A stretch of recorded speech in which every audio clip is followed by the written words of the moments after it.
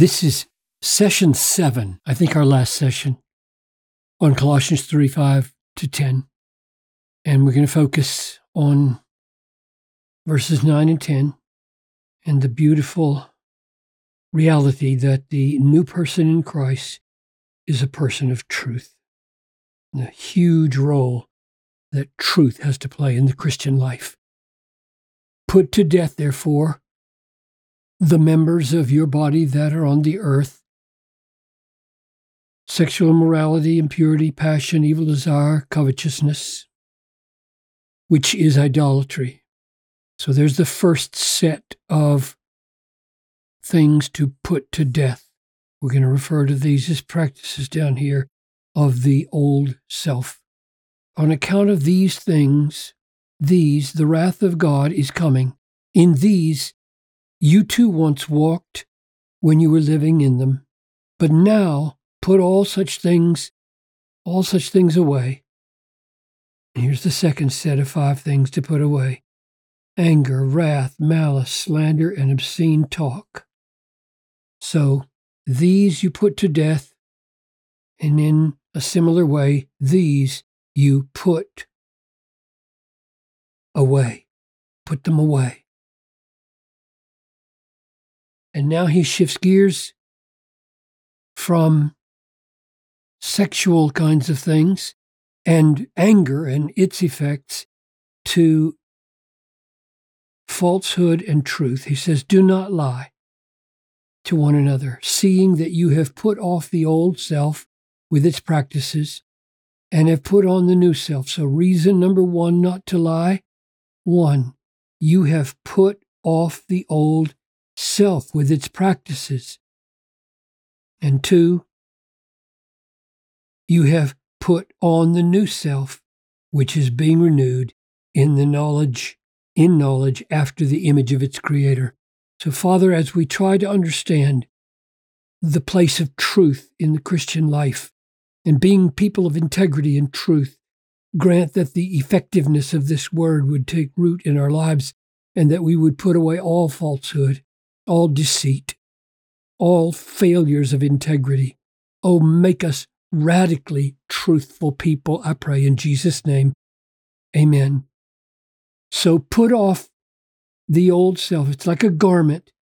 You put it off and you put on the new self. So that there is a new self and there's an old you and a new you. And in conversion, and as we saw back in 2:11, in baptism, by faith, you were buried and you came to life. This is a de facto reality. You don't make this happen. It happens to you, and then you put it off and put it on. You become what you are. And the old self is marked by practices, and I take these practices here to be first this list, and second this list. These are the practices of the old self. Only now he's saying, don't lie. And it would be good to ask how lying relates to sexual immorality and all of its passions, and how lying relates to anger and all of its fruitfulness. And I think one answer is that lying is driven by the fact that something other than the truth is our touchstone, our God, the central reality of our lives. So what would that be? And I would say the answer here is you. Your body, the members of your body are screaming at you, I will have sexual satisfaction. I'll get it any impure way I want. It is very strong in me. I don't care if it's evil. I want satisfaction. So you're not governed by truth when you're screaming like that. You're governed by you and your impulses and your bodily passions. It's a way of lying. So lies are driven by alternatives to truth, and alternatives to truth are us in our immoral cravings. Same thing here. Why does anger and wrath produce slander, that is, false statements about people, not lying about people? Because we are so ticked that we didn't get our way, that we're not governed by truth. We're governed by ourselves. This is you again, me. So the big issue here in these practices is that they're all driven by an alternative to truth. We're not governed by truth when we're governed by sexual desires or when we're governed by anger. And Paul says, that's not who you are. You put that old self off. You were like that. That is the essence of the flesh, according to Romans 8:7. It is insubordinate to God. It will exalt itself. Thank you very much. I will make my own truth. I will make my own identity. I will not be dictated to by God or anybody else. That's the essence of the old self. And he says, put that off because it produces all kinds of practices that are out of step with Christ. Don't lie to each other. Be people of radical truthfulness. And positively, you have put on the new self. Now, what marks the new self? Well, what marks the new self is that it is being renewed in knowledge, which means the new self, the new you, the new believing, trusting Christian you loves truth. That's why it's being renewed in knowledge. This is knowledge of truth, not knowledge of error. That wouldn't even be knowledge. Knowledge of truth. What renews the new self, what the new self loves to hold on to, loves to seek, loves to grow into, is truth. Or here's the way he says it. After the image, it's being renewed after the image of its creator. Here's the new, let's use a new color. Here's a new touchstone of truth. God. There's the huge, huge difference.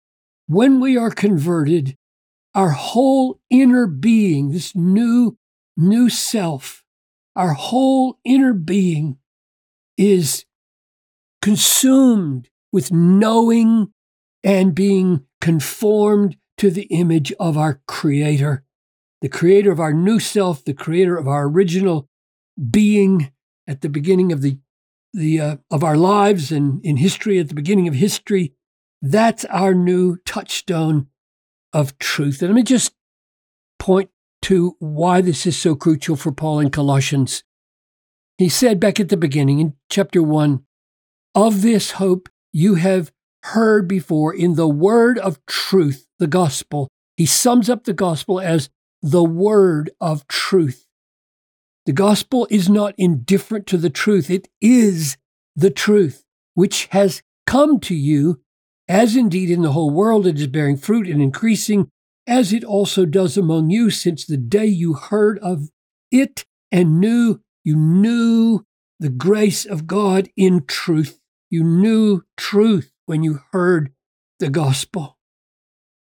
So it's crucial because right at the heart of the Christian message is the word of truth, the gospel. Then he prays just a few verses later in chapter 1, we have not ceased to pray for you, asking that you may be filled with the knowledge of his will and all spiritual wisdom and understanding, so as to walk in a manner worthy of the Lord, fully pleasing to him, bearing fruit in every good work and increasing in the knowledge of God. That's his prayer, knowledge of God for wisdom and understanding and the knowledge of his will. The Christian life is built on truth. And let me jump over to end and close with 2 Thessalonians 2. This is such a powerful, powerful passage about the end times and the place of truth in the Christian life.